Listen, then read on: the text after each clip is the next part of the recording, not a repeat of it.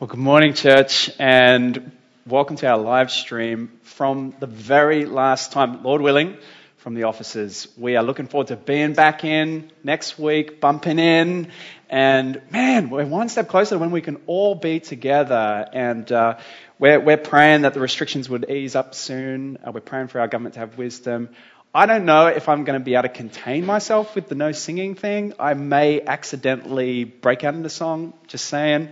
You may have to tackle me or something like that. But anyway, if you're new and visiting our live stream for the first time, my name's Brendan, one of the pastors here. It's our pleasure for you to join us. We're actually nearly halfway through a series on Colossians. And so if you have your Bible there, you can open it up to Colossians chapter 2. We're going to be looking at 3 verses this morning. And that's Colossians chapter 2, verses 8 through to 10.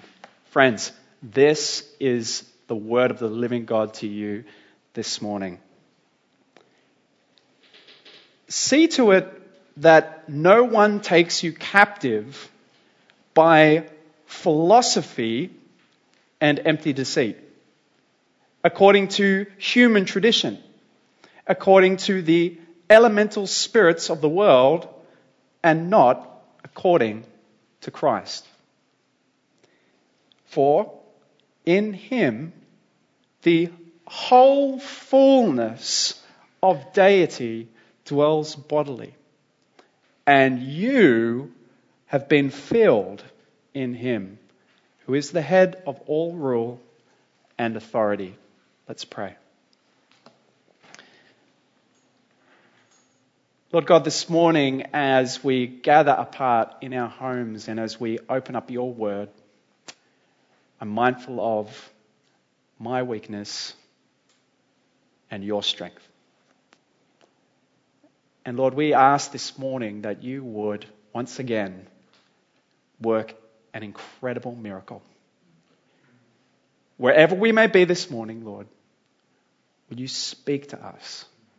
And would you change us to know and love you more? And we pray this in the name of our matchless Savior, Jesus Christ. Amen.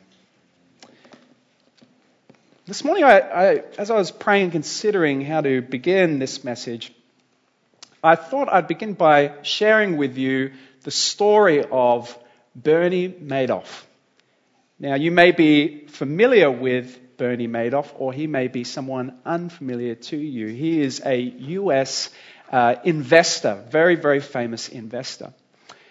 But in December of 2008, Bernie Madoff admitted to authorities that his business, Bernard L. Madoff Investment Securities, was operating fraudulently.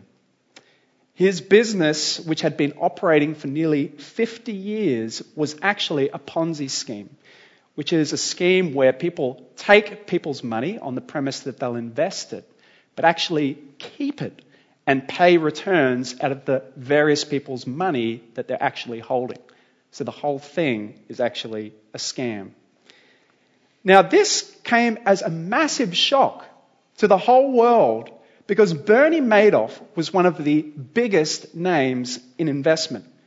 He was, in fact, the former non-executive chairman of the NASDAQ itself. And no one would have dreamed that this could be possible.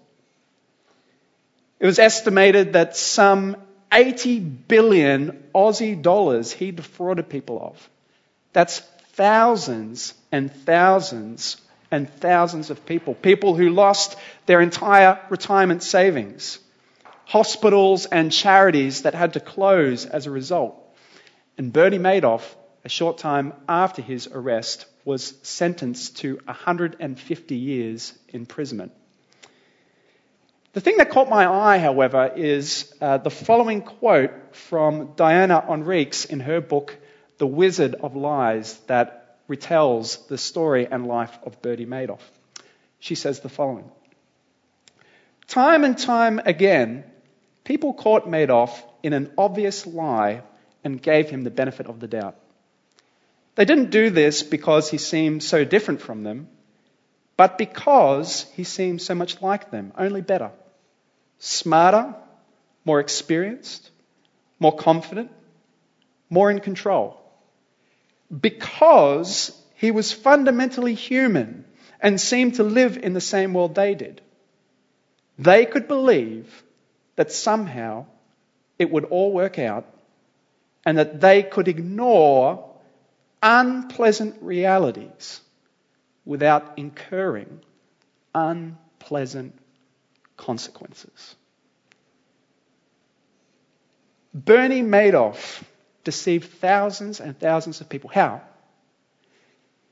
It's not because he had an elaborate scheme or fancy tricks. It was actually the simplest of scams.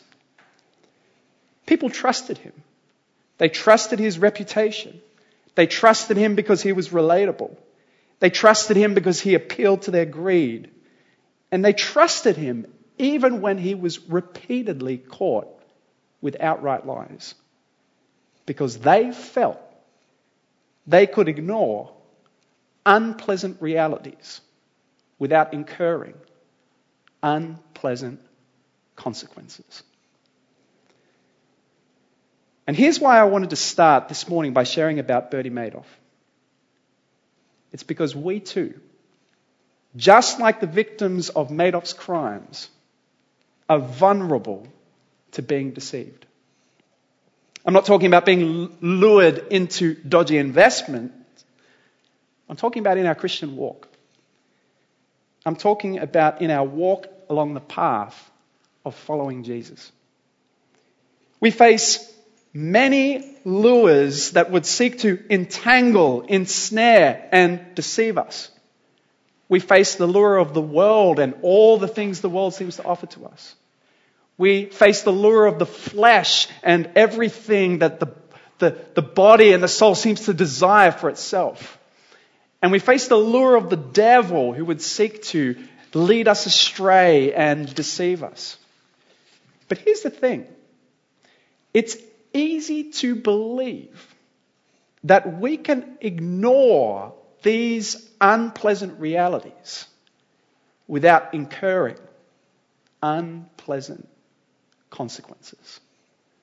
It's easy to believe that we can even ignore or even flirt with the world, with the flesh, and with the devil and not be ensnared or deceived. And our passage this morning is a reminder to keep watch, to stay on our guard, and to pay careful attention to our lives and to our doctrines. Just by way of context, this letter is a letter of Paul writing to a church or a small community in Colossae, a small community in the Lycus Valley of modern-day Turkey. It was planted by a local named Epaphras, who had, through his preaching of the Gospels, seen a small, mismatched group of new disciples come together, united by Jesus and the message of the Gospel. And Epaphras found himself describing to Paul in prison about this community which Paul had never even visited himself. How they had this great faith in Jesus and a great love for one another. But Paul had also learned from Epaphras that there was a new teaching taking root in Colossae. A teaching that was taking elements of Jewish teaching and of pagan teaching and Christian teaching and kind of combining them all together. And the message of this new teaching was this: Jesus plus. Jesus plus a whole bunch of different things. And Paul is writing this letter as a kind of vaccination. He sees the danger of what could infiltrate the church, and he's writing this message to help the church to see that Christ alone is enough, is more than enough. And last week, Dave preached so well on the walk of new life, the pattern of life that we're meant to have as Christians, how it's meant to be grounded in new birth. Verse 6, as it says, as you receive Christ the Lord, so walk in Him. How it's meant to be dependent in verse 7, rooted and built up in Him. How it's meant to be unchanging, established in the faith, just as you were taught. And how it's meant to be a thankful walk, abounding in thanksgiving. Well, this week, Paul continues his encouragement of the Colossians in their walk, helping them to see that it's a walk which we must also guard. We must also watch carefully. If you're taking notes at home, I've entitled this message, Watch Your Walk. And I have 2 points. Well, it's actually kind of 1 point really, and then this is kind of like a tack-on point at the end. So if you get nervous because we're almost out of time and I'm still on point 1, don't worry. It's going to be brief at the end. So 2 points, 1 kind of plus a half a point. But one main take-home for us this morning, and that is that we would take great care to ensure our walk is only ever based on Christ. That's the one take-home, church, for this morning, that we would take great care in our walk to ensure that our walk is only ever based on our Lord Jesus Christ. So that's where we're going. All right, point 1.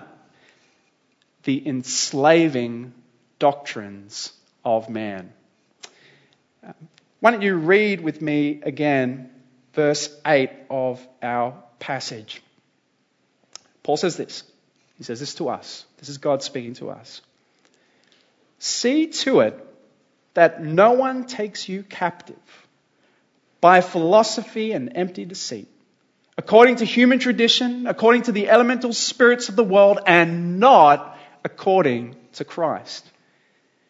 See to it, says Paul. Watch out. Look out for. Beware of. Beware of what? That no one takes you captive. You know, this is a rare word. It's the only time this word occurs in the Bible. And the word means to gain control of someone by carrying them off as booty. It's an image of someone being kidnapped and carried away from truth into the slavery of error. I want to ask you a question. Have you ever thought of teaching, false teaching, as carrying this sort of power? You know, I think we treat in our culture the idea of false teaching somewhat lightly. You know, it's not a big deal. I mean, we're all well-educated people. Surely we can pick it up. The image Paul uses is horrific, absolutely horrific. It's of the kidnapping and enslavement of people, a thing that was widely prevalent in Paul's day. And Paul is saying, danger. This is the kind of danger you face. Notice he says, see to it. It's not a suggestion, it's a command. Paul is instructing this small group to take decisive action to ensure that they are not captivated by this kind of teaching. I mean, have you ever thought of false teaching as carrying the power to take you as a captive? You know, we all know people who have walked away from Christ and stepped into error. You just have to be following Christ for long enough. But it's so easy to think in a culture like ours that is superficially high-achieving, successful, well-educated, that it might happen to others, but it wouldn't happen to me. But there were people just like us in this small church in Colossae, rich and successful, well-educated, people like Philemon and Nympha. And Paul is saying to them all, and to us, be careful. Be on your guard. Watch out. Watch out for what? Verse 8, that no one takes you captive by philosophy and empty deceit. You know, I think we think of this word philosophy and we think it kind of really narrowly, like academic and really, really intellectual, like wrestling with questions that kind of seem a little bit pointless to us, like how do I know I'm not a butterfly dreaming of being a man or something like that. But that's not what this word actually means in Paul's day. In Paul's day, it was a really broad term, and so possibly better translated as simply a way of thinking. And so Paul is saying, watch out for ways of thinking that are empty and deceitful. They're empty. They have no intellectual or moral or spiritual value at all. And deceitful. They're dishonest. They trick you. They fool you. They're deceptive. Well, what are the qualities of these empty and deceitful ways of thinking that the Colossians were at risk of being ensnared by? And Paul actually gives us three. Three erroneous ways of thinking. Three empty and deceitful ways of thinking. Three ways of thinking that were being peddled by these false teachers. Three ways of thinking that are both incredibly dangerous and incredibly relevant to us right now. Three types of false teaching that can lead our walk astray and that Paul wants the Colossians to be watchful for. And here's the first one. Watch out for ways of thinking that are based on culture. Read with me again verse 8. Paul says this. See to it that no one takes you captive by philosophy and empty deceit according to human tradition. According to human tradition. Literally, according to the tradition of men. These false teachers were promoting a teaching that was not based on God's word, but the traditions of men. That is culture. These false teachers had been promoting an extensive list of extra-biblical rules and regulations in order to experience a greater degree of closeness to God. Let me give you a sampling. Verse 16. Dietary regulations, religious festival and Sabbath observance. Verse 18, self-abasement or asceticism. That's literally the harsh treatment of the body through things like starving yourself or isolation or deprivation. The worship of angels and new spiritual experiences. Paul describes it later on in chapter 2 as this in verse 23. These have indeed an appearance of wisdom in promoting self-made religion and asceticism or self-abasement. That is, severity to the body. But they are of no value in stopping indulgence of the flesh. Paul says these look so good and religious and serious, but they're worthless. From a human perspective, they look so wise and important and special, but they're a waste of time. You see, this idea of human tradition or the traditions of men immediately brings to mind the teaching of Jesus on this very topic. If you have your Bible, turn to Mark chapter 7, verse 1. I'm going to read you a section that I think speaks so wonderfully to our passage. Jesus says this. Now when the Pharisees gathered to him and some of the scribes who had come from Jerusalem, they saw that some of his disciples ate with their hands that were defiled, that is, unwashed. For the Pharisees and all the Jews do not eat unless they wash their hands properly, holding to the tradition of the elders. And when they come from the marketplace, they do not eat unless they wash. And there are many other traditions that they observe, such as washing of cups and pots and copper vessels and dining couches. And the Pharisees and the scribes asked him, why do your disciples not walk according to the traditions of the elders, but eat with defiled hands? And he said to them, well, did Isaiah prophesy of you hypocrites, as it is written? This people honors me with their lips, but their heart is far from me. In vain do they worship me, teaching as doctrines the commandments of men. You leave the commandment of God and you hold to the tradition of men. And he said to them, you have a fine way of rejecting the commandment of God in order to establish your own tradition.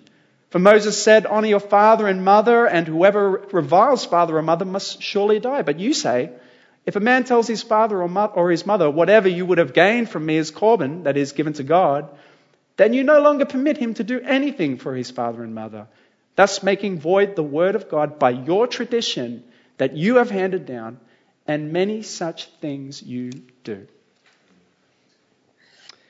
See, Jesus and his disciples were being criticized by the Pharisees for not following the traditions of their elders. Wasn't talking about the content of the Bible. They were talking about their rabbinic teachings. And Jesus says, Isaiah was speaking about you when he talked about people who are acting like they're close to me, but the reality is they're far from me. You teach people your own rules, your own culture, as though it's mine. You even go a step further and you let your own rules override my rules and my teaching and my instruction. Powerful criticism by Jesus. You know, in one sense, we can see this in the church community where cultural norms become critical rules and markers of closeness to God. Where a style of parenting or schooling becomes a marker of closeness to God. Where preferences for healthcare or immunization or diets or practices like drinking or smoking. Where different types of dress or clothing become a marker of closeness to God. In some ways, this is the case in Roman Catholicism, where the church's teaching is both sacred and infallible, where the Word of God is formally both Scripture and tradition of the church all at the same time. But we shouldn't be too quick to dismiss the Pharisees and false teachers. We too are susceptible to succumbing to a false doctrine anytime we place culture above Scripture. Here's a difficult question I want you to think about this morning. What do you do when the Bible seems to contradict your personal sense of what is right? Let me give you some examples where I believe we can be tempted to do just that. Firstly, when we read the Bible's teaching on money. We read passages of Scripture like 1 Timothy 6:17, which says, "As for the rich in this present age, charge them not to be haughty, nor to set their hopes on the uncertainty of riches, but on God, who richly provides us with everything to enjoy.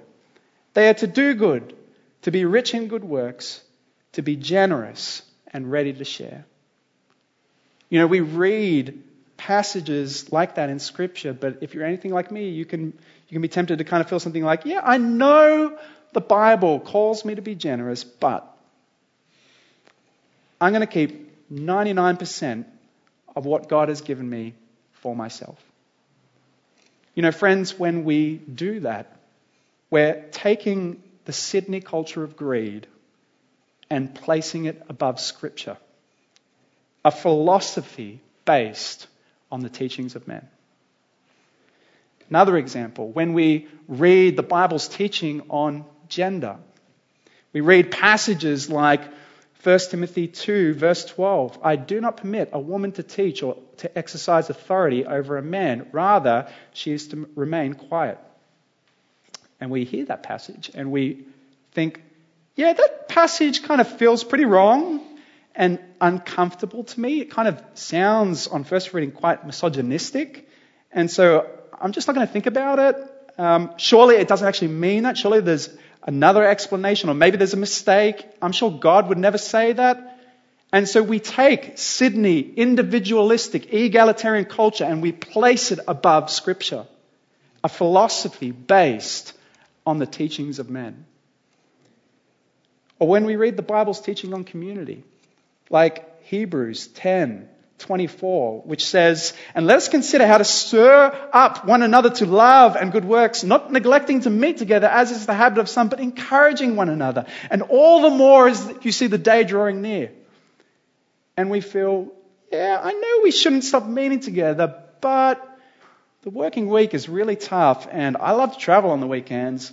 Plus, I don't want my kids to miss all the wonderful school sport opportunities. And so we take Sydney consumer culture or Sydney child-centric culture and we place it above Scripture, a philosophy based on the traditions of men. My point is this. Paul's message is, watch out. Be on your guard against. See to it that you're not taken captive. This way of thinking is dangerous. It can ensnare you. It can take you captive. Watch out for ways of thinking that are based on culture. But secondly, not just based on culture. Number two, Watch out for ways of thinking that are based on worldliness. Paul says this again in verse 8 of our passage. He says, "See to it that no one takes you captive by philosophy and empty deceit, according to human tradition, according to, in our Bibles, the elemental spirits of the world." Literally, in the original language, this passage says, according to the elements of the world. You see, the word here that is translated as elementary spirits literally just means the elements, like earth, water, air, fire, and I'm just so tempted at this point to say heart as well, which, all you people grew up in the 90s, you'll get that reference as well. Go Planet. The reason why our Bible translates it as elementary spirits is that it's trying to get at the reality that in the ancient world, people worship the elements. They worship them. And Paul is saying these false teachers and their obsession with all the rules and regulations, with all this eating and drinking and self-abasement and self-deprivation to get close to God, they're just like the pagans worshipping the elements. Douglas Moo in his commentary puts it so helpfully when he says, the Colossian philosophy, by its preoccupation with rules and material things, was, in Paul's view, treating them like the pagans did, as if they were fundamental cosmic powers that needed to be placated. They were, in effect, putting them in the place of Christ and failing to recognize that believers had died to them with Christ. The point is, Paul's trying to say, watch out for these false teachers who promote a philosophy, a way of thinking that's so obsessed with the physical world through things like don't touch, don't eat, drink this or that, or deprive yourself of this or that, that it's just like pagan culture that worships the things of this world. But here's the truth. Most of us are probably not at risk of falling for a philosophy that worships the things of this world through obsession with non-biblical religious rites and rules. We're probably more likely, however, to be tempted, just like the pagans were, with flat-out worship of the world. And in the Bible, we call this love of, this worship of things in the world, worldliness. C.J. Mahaney, I think, puts it so helpfully when he defines worldliness like this in his book on worldliness. He says, worldliness then is a love for this fallen world. It's loving the values and pursuits of the world that stand opposed to God. More specifically, it is to gratify and exalt oneself to the exclusion of God. It rejects God's rule and replaces it with our own, like creating our own Bibles. It expands our opinions above God's truth. It elevates our sinful desire for the things of this fallen world above God's commands and promises. You see, the physical elements of this world and the things that the world loves, its values, the things it cares about, they have this intoxicating power. And Paul is saying, watch out for any teaching, any way of thinking that places the things of this world as primary. And friends, this danger is real. This danger is so real that possibly someone standing right beside Paul as he pens this letter would succumb to it. And that man's name is Demas. We read about Demas in Colossians chapter 4, verse 13. It says, Luke, the beloved physician, greets you, as does Demas. We read about him as well in the other letter Epaphras was likely carrying to Philemon, who was a member of the church, where it says in verse 23 and 24, Epaphras, my fellow prisoner in Christ, sends greetings to you, and so do Mark, Aristarchus, Demas, and Luke, my fellow workers. Demas was a close friend and aide of Paul's. He was a fellow worker and worker in the gospel. And yet by the time we get to Paul's second letter to Timothy in 2 Timothy chapter 4, verse 10, we read the following heartbreaking words. 2 Timothy 4:10 says this, for Demas, in love with this present world, has deserted me and gone to Thessalonica. love of the things of this world, worldliness, is something we must watch out for. But how would I know?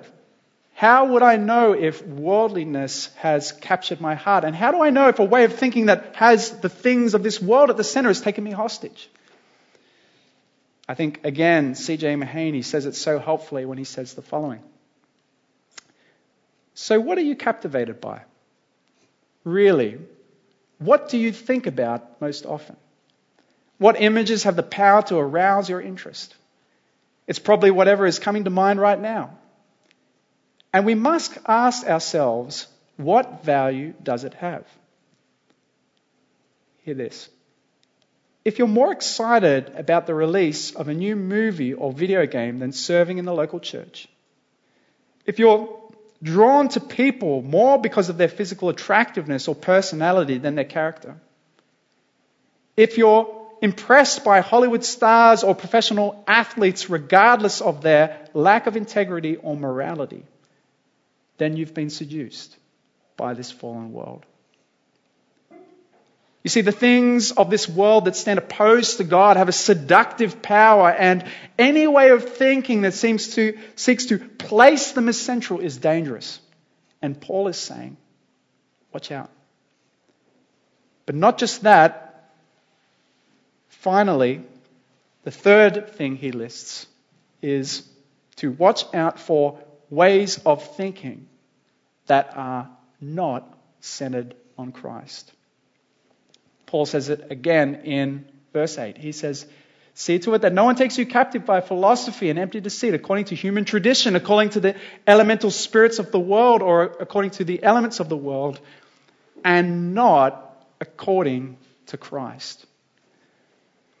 You know, this is the essence of every philosophy, every way of thinking that is dangerous and to be resisted. It's not founded on, it's not focused upon Christ. Now, Christ is the blazing center of God's great revelation to us in Scripture. It's that He sent His Son, who was born of the Virgin Mary, who lived the perfect life that we could not live, who died and suffered and died on the cross in agony for our sins, who bore the wrath of God in full, who after being dead was buried for 3 days and has risen again in glory, a verdict of God's final judgment and a sign of things to come, the restoration and reconciliation of heaven and earth once again.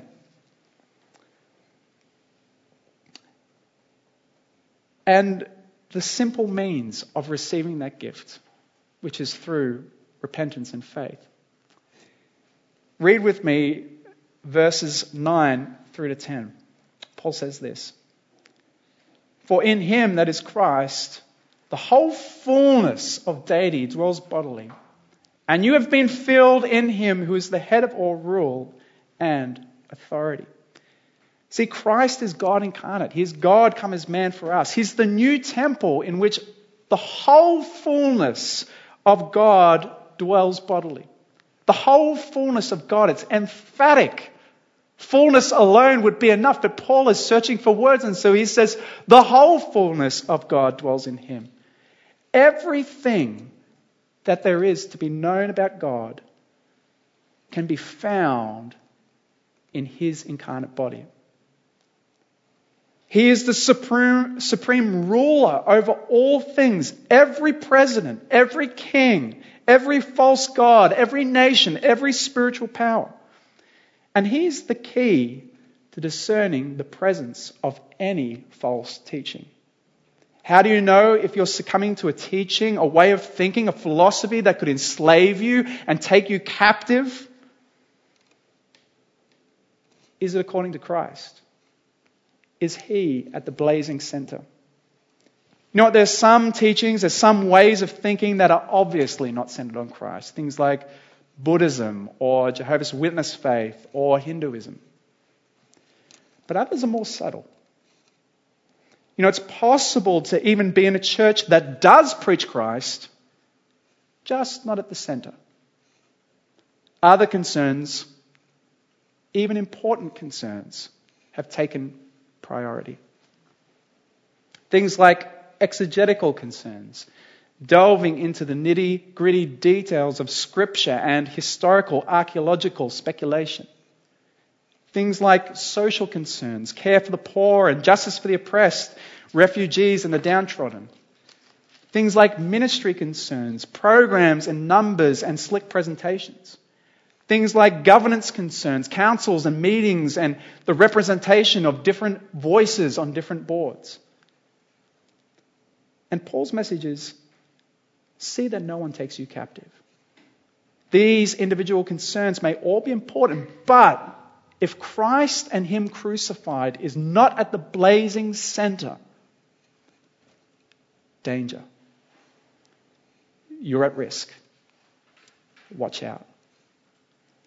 You see, all man-made religion, all religion that is not centered on Christ, ultimately enslaves you. Because ultimately, all religion not centered on Christ teaches salvation by works. The message is, you need to do X, Y, and Z to get close to God. Even if you're a secular person and don't believe in God, this whole idea that you find purpose and meaning in life by what you do means you're enslaved to the things that you do. They control you. They own you. You must obey them. But Christ sets you free. You can be close to God. You can find meaning and purpose in life, not by what you do, but by what has been done for you at the cross. And that is the only way to be free. Well, that's point number one. The enslaving doctrines of man. Ways of thinking based on culture. Ways of thinking based on worldliness. And ways of thinking not based on Christ. Finally, point number two, our final point, the watchful walk. I wanted to end our time together this morning with some brief thoughts from this passage about how to ensure that we're watchful in our walk. And I've got 4 simple points that come straight from our passage this morning.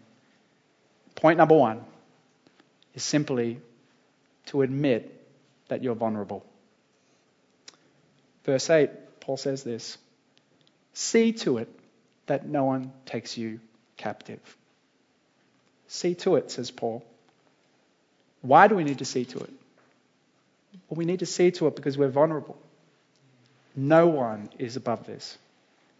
And this passage is a call to arms. It's a call to be vigilant. It's to take precaution lest we fall. And we can't unless we're willing to admit that we're at risk. Not just point 1, admit you're vulnerable. Point 2, regularly soak in Scripture. Verse 8 again says the following. It says, see to it that no one takes you captive by philosophy and empty deceit, according to human tradition, according to the elemental spirits of the world, or according to the elements of the world, and not according to Christ. But here's the question.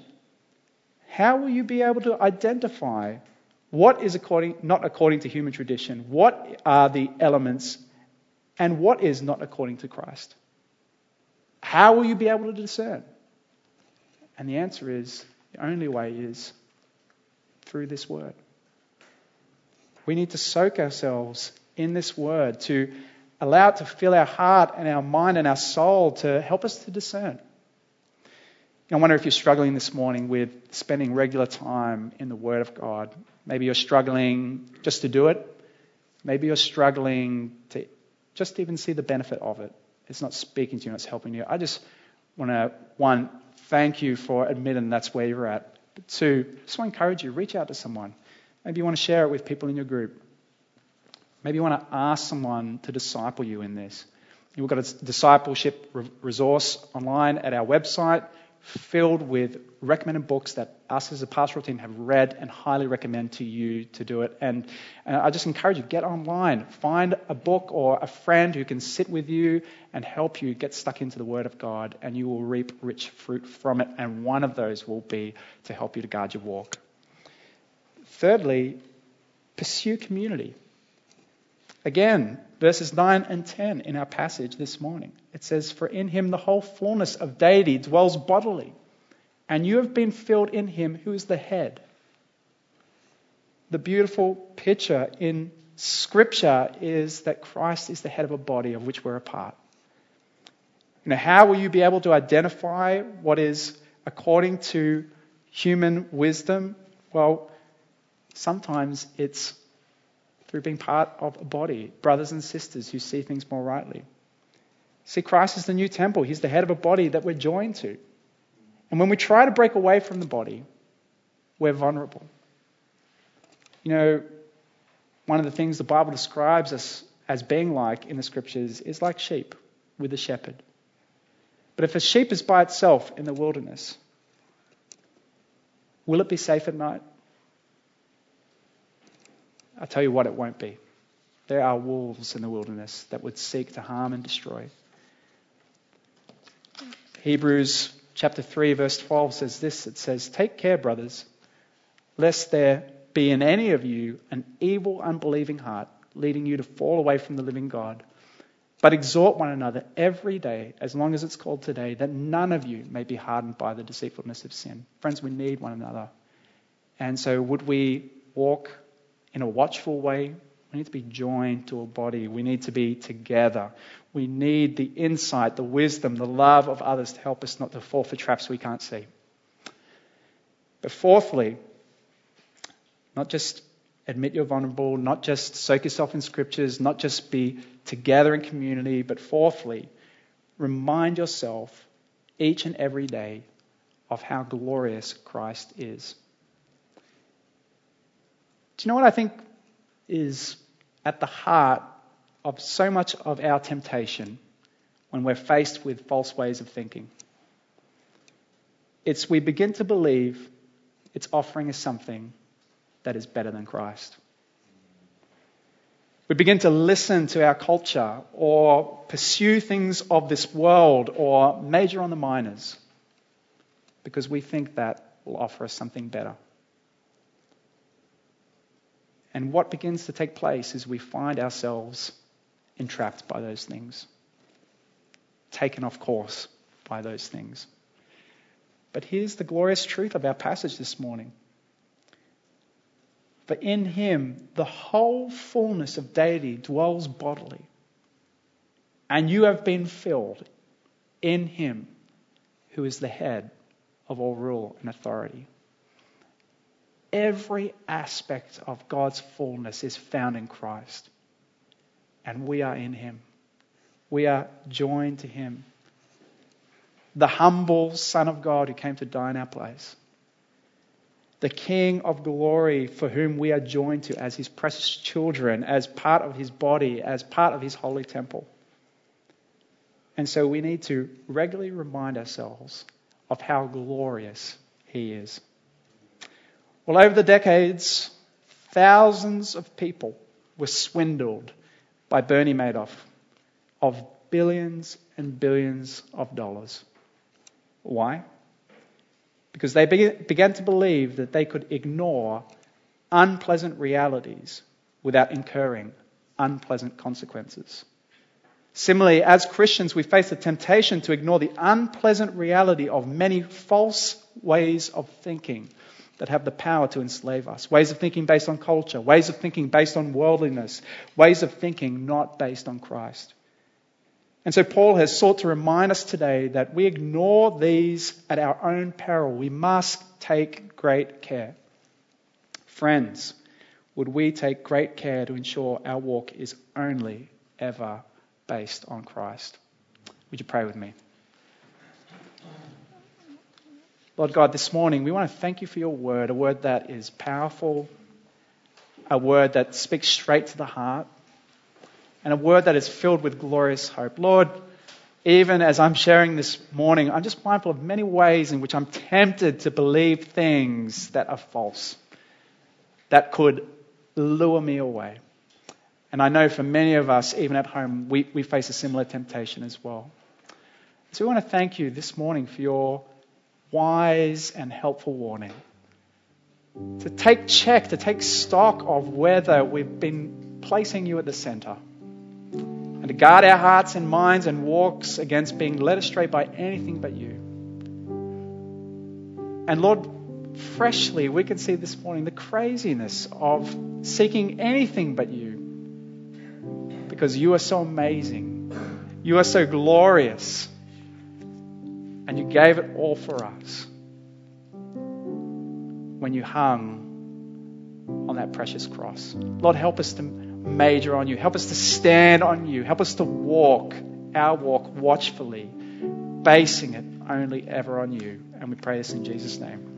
Amen.